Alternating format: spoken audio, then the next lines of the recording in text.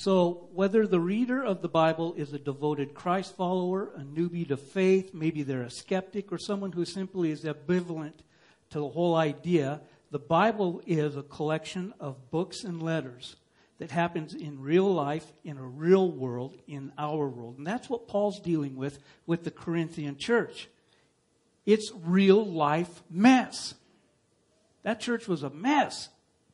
And one of the big issues that Paul had to deal with was that the church was had very little respect for Paul as their leader. They really didn't like him. They didn't like who he was. And they believed that they were entitled to a certain kind of a leader. And Paul doesn't quite measure up to the leader that they're looking for, the one that they desire. They feel that the world should spin on its axis for their desires, preferences, and tastes. They deserve a different situation than the one they're living in. And what they want from Paul is that he make a wholesale change to his personality, style of leadership, and his ministry methods. And they want Paul to be the kind of leader that they've created in their mind so that they will have a leader who is exactly what will fit within the upper crust of their society. They want him to be somebody he's not. And so in 1 Corinthians, in the 9th chapter, it zeroes in on the sense of entitlement and deals with it in a way that also speaks to the entitlement issues that we've created in our own world.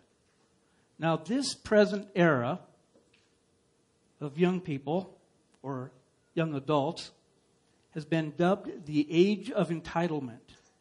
Tim Urban of the Huffington Post has invented a new term for the yuppies in the Generation Y age group, and which is anybody that's born between 1980 and 2000.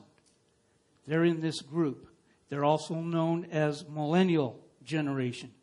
And Urban has named them Gen Y protagonists and special yuppies, or gypsies for short.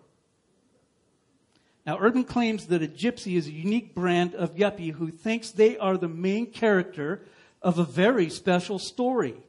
Gypsies have a sense of optimism and unbounded possibilities. They were told by their parents that they could be whatever they wanted to be, which instilled this special protagonist identity deep within them. As a result, each individual gypsy thinks that he is destined for something better than everyone else around him. Gypsies consider a great career an obvious given for someone as exceptional as they are. Now, the people that are snickering are the people that are older than the gypsies. The gypsies are going like, I don't like that.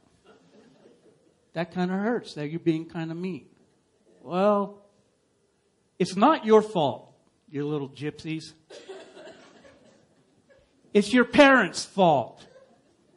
Because they've raised you to be this way. All right? But I also want you to know that on the whole thing of being entitled, you're not the only ones. It came from somewhere else. It came from back up the old family tree.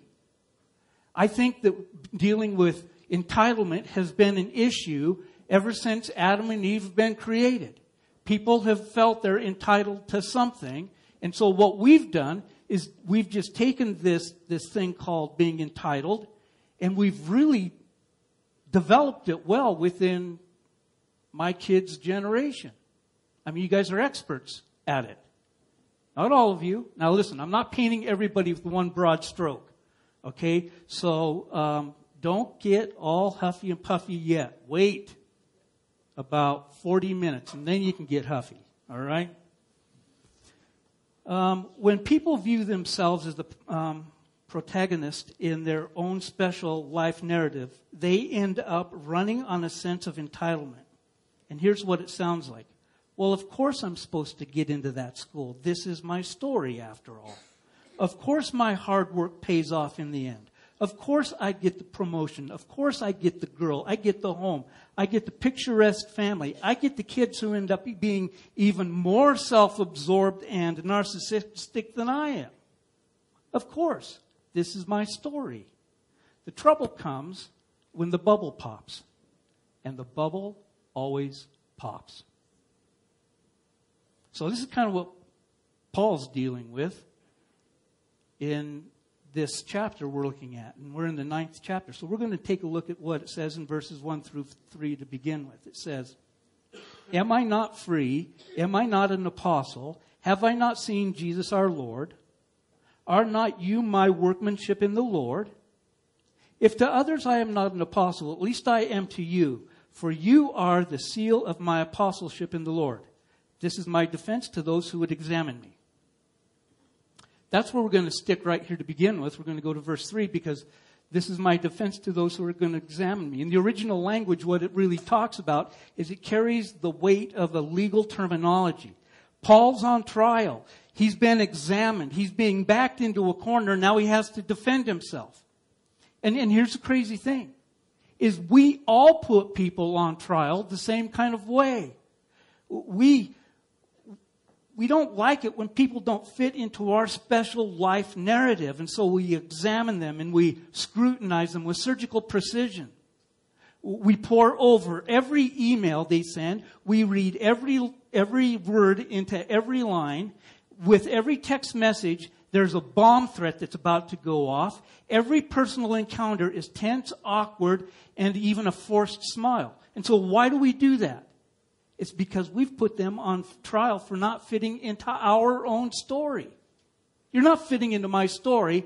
Therefore, you're not giving me what I want. Therefore, now I'm going to scrutinize everything you do. Every word you say, every look you give, everything is going to be scrutinized now because I am going to deal with you in my mind the way I think you should be dealt with. And so the process is used kind of to filter those out who don't fit in with the special life narrative. Paul answers the Corinthians through a series of questions. In verses 1 and 2, he says, "Am I not free?" As we will see, they are attacking his ministry methods. "Am I not an apostle?" They're attacking his vocation and calling. "Have I not seen Jesus our Lord?" Now they're attacking the accuracy of his word and grounds for his ministry. "Are you not my workmanship in the Lord?" They are now on their way to denying the instrumental role that Paul's played in bringing them the good news of Christ. So basically, they've written a letter to him. Just in case you didn't know, why is he answering these, putting these questions out there? Why is he dealing with this? Is because they sent a letter to him and now he's responding to it. And he's answering the questions as they've put him on trial and they're trying to deal with him. And here's what they're after. They feel they are entitled to a particular kind of leader. And they are entitled to control the situation in order to get the kind of leader they want. What they want is a strong, articulate, impressive, charismatic, culturally acceptable leader. That's what they want. The problem is, that's not Paul. I mean, if you know anything about Paul, if you were to see Paul, he's not an impressive man. He's short. He's bald. He's probably a little bit pudgy. He doesn't beat around the bush. He comes straight at all the issues. So it's just not what they want. They're looking for someone who can go toe-to-toe with the philosophers in town. Someone with charisma, with verbal swagger, to speak to the popular philosophers who are recently coming through town. Paul had none of these things, and their message to Paul was basically, ship up or shape out. Well, Paul was over it. He's going like, all right, so here's what we're going to do.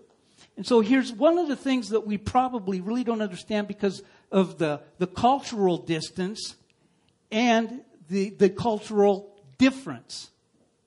The church was upset with Paul because he wouldn't take their money. You guys are going like, what? We don't know any pastors like that. Neither do I. Okay. And that it's because in this culture, this letter was written, and what they were dealing with was having to deal with a distinct, strong, popular, charismatic orator of philosophy. That's who you were in Paul's culture. So, in the Corinthian church. So what you would do is you would attach yourself or a group of people to one of these really strong orators and philosophers so that they are well known. You're well known because he's well known. But the twist comes in the whole thing is that this group of people who are hanging around this philosopher who is so smart and brilliant and talk about anything on any level, these people that are hanging around with him are actually paying him money to do this for them.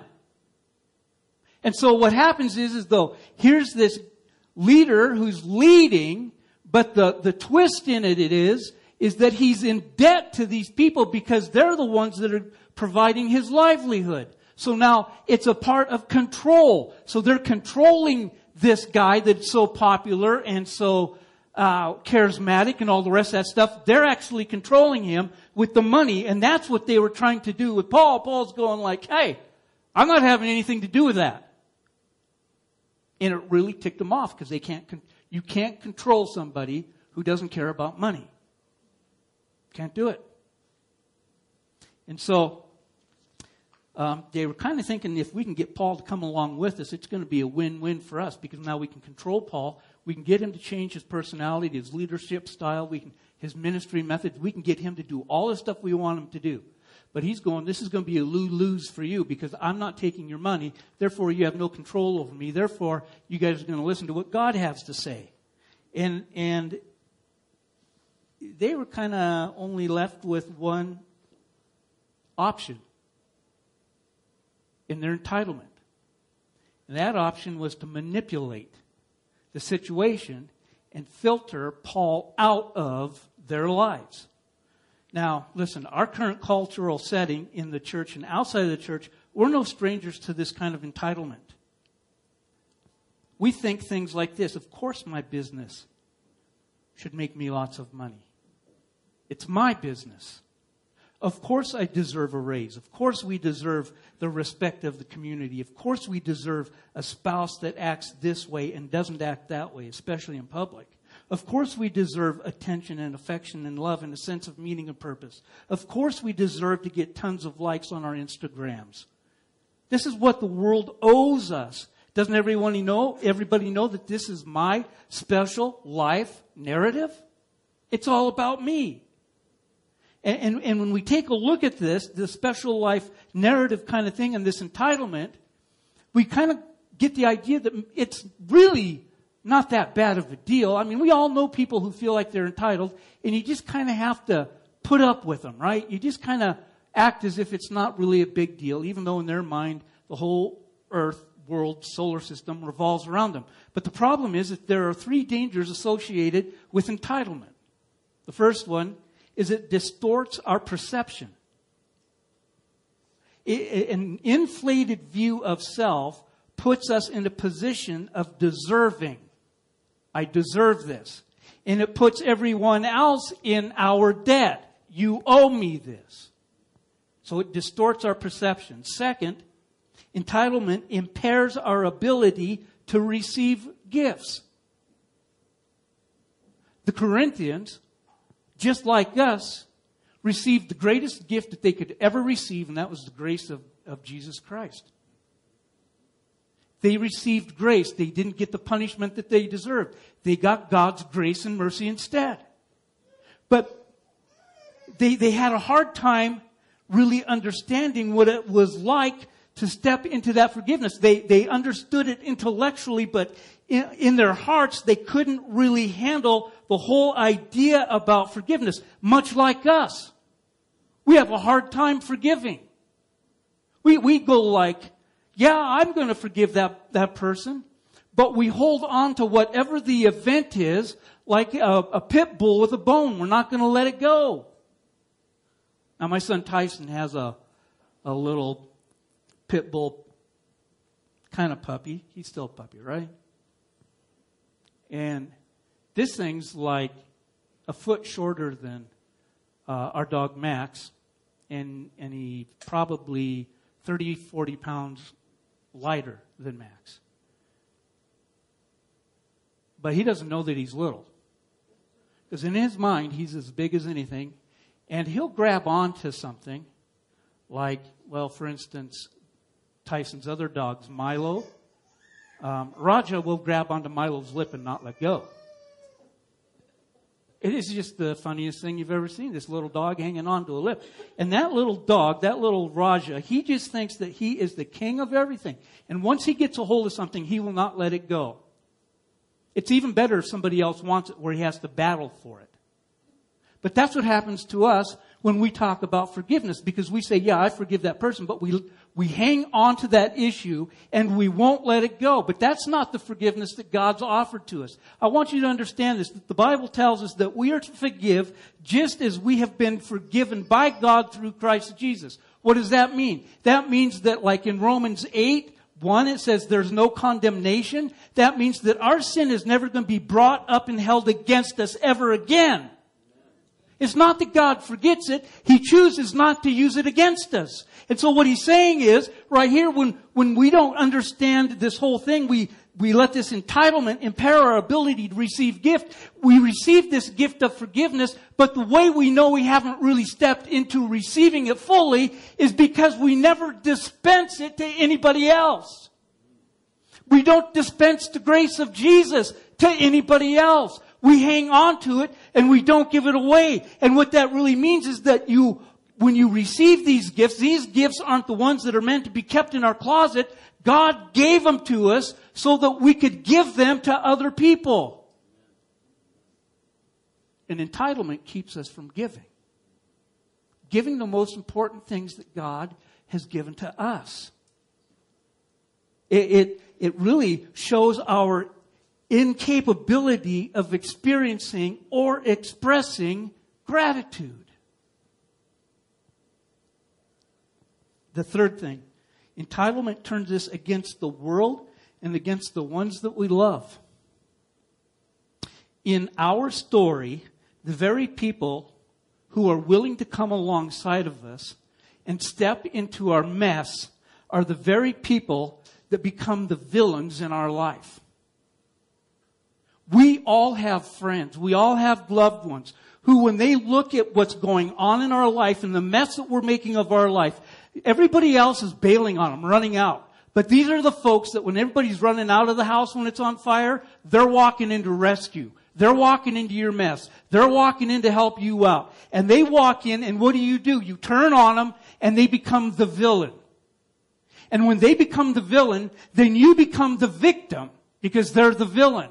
And then all of a sudden, you want to try to become the hero of the whole thing. And you want to put the villain in its place and rescue the victim yourself. The problem is, you're probably the villain and they're the victim. And the only hero in this narrative is Jesus. He's the only one that can rescue. He's the only one that can save. He's the only one that can pull us up and give us a breath of new life to live life differently. And so when we get caught up into our entitlements and our rights, what we've done is we've written our own script for our lives. And if you don't follow the script that I've given to you, then I am going to work you out of my life. I'm going to trial you out. I am going to push you out because I can find someone else to take your place in my script. So you better stay on script and you better stick to it and you better do what I want you to do. That's what we do with each other. You know what the really sad part is? We do exactly the same thing to God. We've created a narrative of what God's supposed to look like in our life. And when you read the Bible, God's nothing like what we've scripted Him to be. God is so totally different than what we've scripted Him to be that we need to take a step back and we need to say, all right, I need to start with a fresh piece of paper and have a different script. Amen? Well, so this relationship that the Corinthian church has with Paul, they're trying to force him into this new scripted relationship. But he's not going to follow their script. He's just not going to have anything to do with it. So what Paul does is he offers a defense. He cuts through the Corinthian sense of entitlement by appealing to the substance of entitlement. And what he does is in verses 4 through 14, he lays out his defense because he's kind of like on trial now. So he's going to lay out his defense. And so let's look at verses 4 through 7. Do we have the right to eat and drink? Do we not have the right to take along a believing wife as the other apostles and the brothers of the Lord and Cephas, that's Peter? Or is it only Barnabas and I who have no right to refrain from working for a living? Who serves as a soldier at his own expense? Who plants a vineyard without eating any of its fruit? Who tends a flock without getting some of the milk? Now, Paul's really coming at him. He's not going to beat around the bush. He'll come straight at. And so here's what he's kind of saying. So you want to talk about entitlements. You want to talk about rights. You want to talk about what someone deserves. Okay, so let's get at it. And so the first thing he says with you, he says, I agree. I agree with you 100%. I have every right to take your money. In fact, let me develop your argument for you. And he takes these verses here in verse 7, and he's not only talking about the right that he has his money, but he appeals to the ordinary practice of it. Soldiers don't serve at their own expenses. Vine dressers don't refrain from eating the grapes and drinking the wine. And shepherds don't have to pay for the milk produced by their own flock. In the same way, Paul regarded the church, he guarded the church like a soldier. He tended it like a vineyard. He cared for it like a shepherd and had every right to make his living as a minister. It was the ordinary practice, almost demanded that he do it. The second thing is in verses 8 and 9, Paul gives them the scriptural precedents for it. He says, do I say these things on human authority? Does not the law say the same? For it is written in the law of Moses, you shall not muzzle an ox, don't call me an ox, when it treads out the grain. Is it for the oxen that God is concerned? Does he not certainly speak for our sake? It was written for our sake, because the plowman should plow in hope, and the thresher thresh in hope of sharing in the crop. So basically what he's doing, he's going back to the Old Testament, and he's reminding them about the law of God that says that the laborers, even non-human laborers, have a right to deserve their sustenance from their work. He's going like the Bible teaches that the laborer has his rights to partake of whatever he's participating in. And so he's laying out his argument for him. And then the next part of his argument, in verses 11 and 12, Paul uses the common sense argument, which probably worked better for him than it does for us, because common sense isn't so common anymore. Here's what it says in verses 11 and 12a. If we have sown spiritual things among you, is it too much if we reap material things from you? If others share the rightful claim on you, do not we even more? So he's really coming back and he's going like, hey, this just makes plain old common sense, because let's just deal with it from a worldly perspective. And what the world says is that if you work, if you put your time in, you get paid. And I agree with you. I should be able to take your money, because now what Paul's doing, he's developed his defense over this of ordinary practice, spiritual precedents, and common sense. And now he takes them to the practice of the Old Testament, and that is religious customs, 12b through 14. Nevertheless, we have not made use of this right, but we endure everything rather than put an obstacle in the way of the gospel of Christ. Do you not know that those who are employed in the temple service get their food from the temple? Those who serve at the altars share in the sacrificial offerings. In the same way, the Lord commanded that those who proclaim the gospel should get their living by the gospel. Now here's the really great thing, because we could be saying, well, you know what? He's dealing with the Corinthians, and there may not be very many Jews who are participating in this church, although we know that there were some Judaizers in there because they wanted to deal with some other issues earlier on that we saw. But he's also got all these guys who have come out of pagan worship. And it's not a foreign concept to these guys who, whether they were coming from an Old Testament standpoint or from a pagan practice, they all went to the temple. They saw people serving in the temple. They saw priests serving in the temple. They were all taken care of by what took place in the temple. And so what he's appealing to them is on this whole religious idea and card that he's throwing at them. He's really saying that priests make their living by being priests. But in verse 14 now, Paul throws the big punch. He's going to come at them, and he's going to do what every good pastor should do. He plays the Jesus card. Because how can you argue with Jesus, right? Doesn't matter who you are. If you're in church and somebody goes, well, Jesus said, you go like, done. I'm finished. I have nothing else to say. And if you try to say something, it's like, how do you argue with God? Because if you remember Ananias and Sapphira, you wouldn't do any of that stuff. And so I think Paul probably had Matthew 10 in mind. Because that's when Jesus, because here's what it says in verse 14. We already read it. It says that the Lord commanded that those who proclaim the gospel should get their living by the gospel. And so what I think he's got in mind is when Jesus had told his original 12 disciples to go out and take the gospel, the good news, to all these different places. He said, don't take any provisions along for yourselves. Don't pack gold and silver. Don't take any of this other stuff. Just go and proclaim the gospel, the good news, to those around you. Because when you do that, the gospel in its presentation is going to take care of all of your needs. So here's what Paul's done in his defense. He's laid out the defense that he has the right to take their money from the standpoint of ordinary practice, scriptural precedents, common sense, religious customs, and the Jesus card. And so there really is substance and reality to entitlement. As human beings, we have the basic inalienable rights, and society can only function when we abide by them. We deserve to not be enslaved. We deserve not to be lied to. We deserve not to be cheated. We deserve to get paid for a decent wage for the work we do.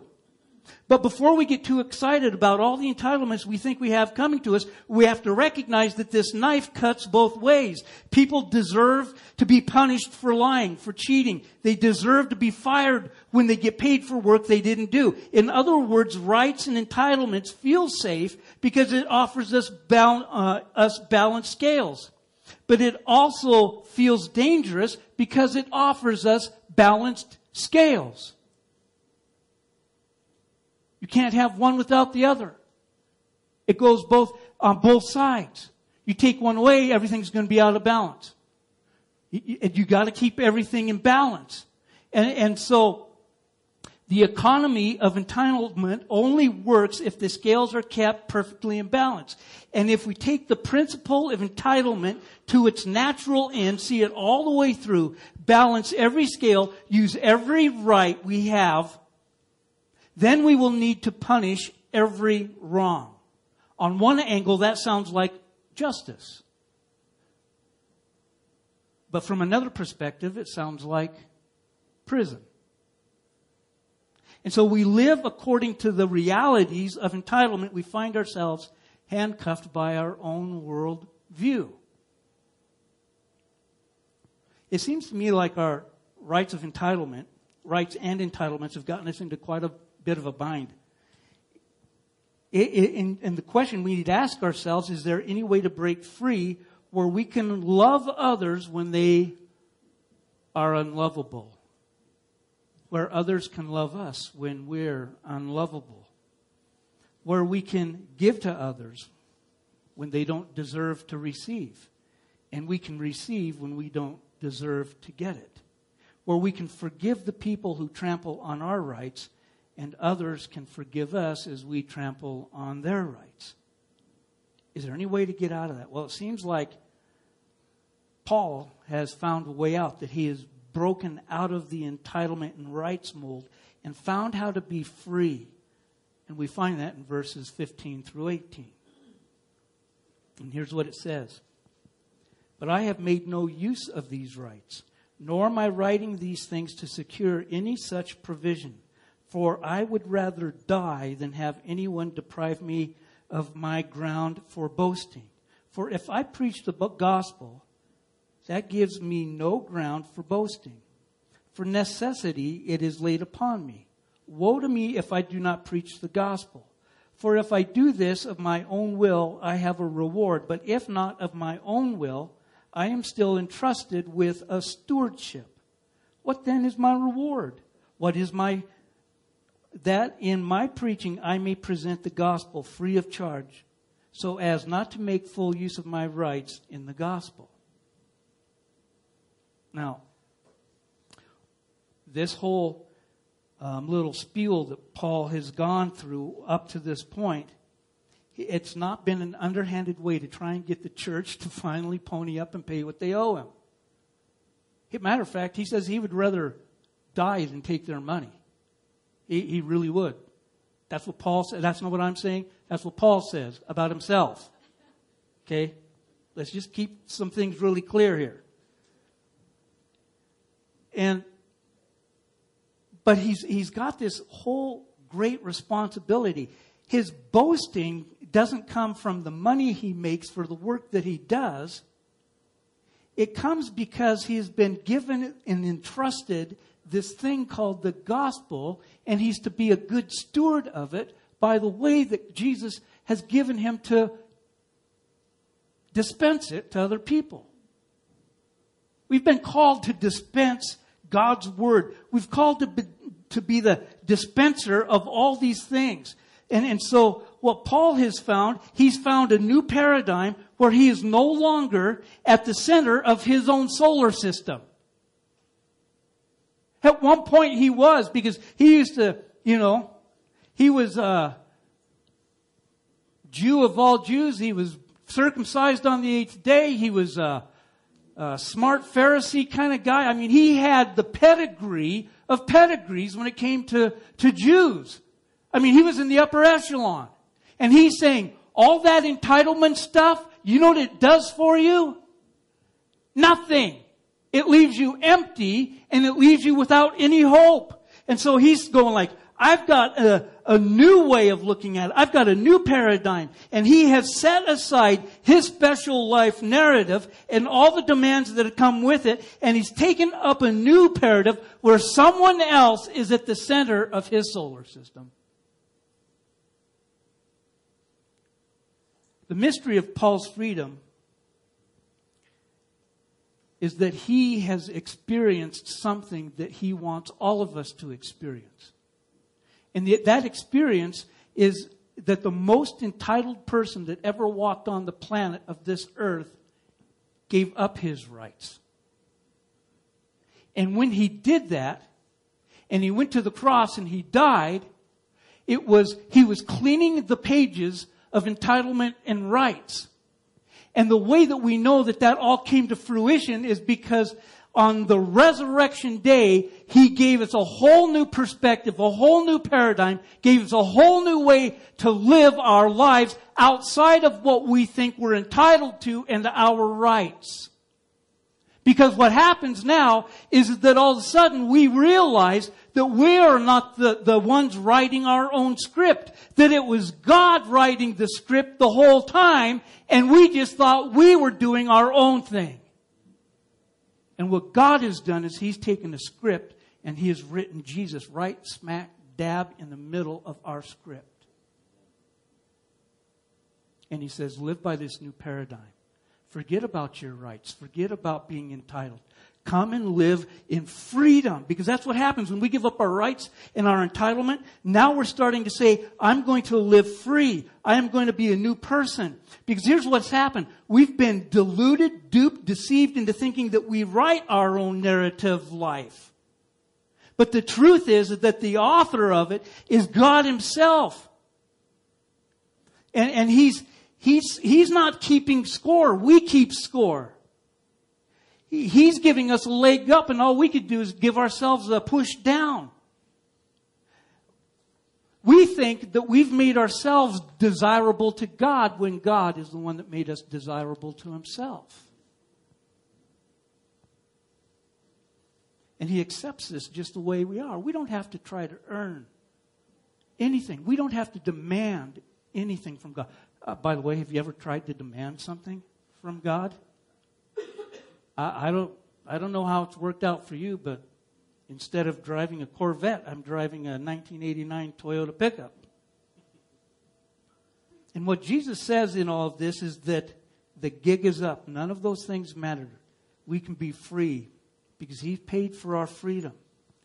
God gave us this picture of what it's supposed to look like for us. It's a word picture, and it comes out of Isaiah 55, and it says, "Come everyone who thirsts, come to the waters, and he who has no money, come buy, eat. Come buy wine and milk without money, without price. Why do you spend your money for that which is not bread, and your labor for that which does not satisfy? Listen diligent to me and eat what is good. Delight yourselves in the rich food.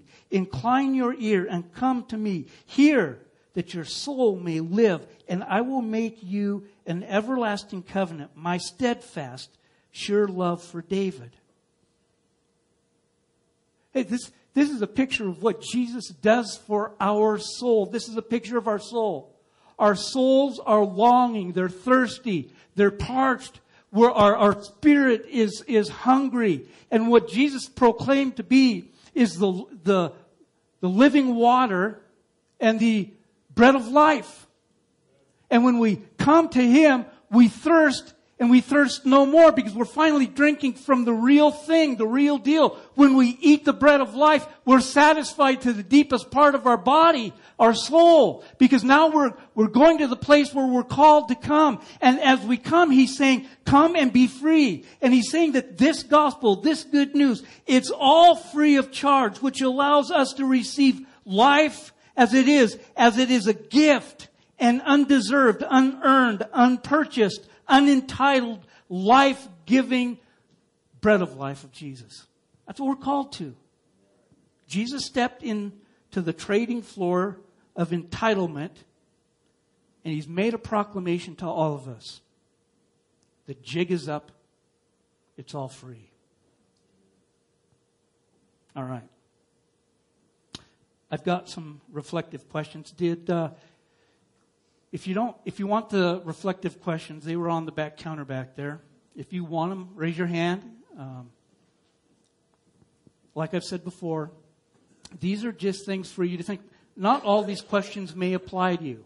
If one of them does, praise God. God wants you to deal with that. And so just raise your hand, and the boys, they've got them. Just keep them up real high, and we'll start to go through them. You'll have them with you. Okay, so first question.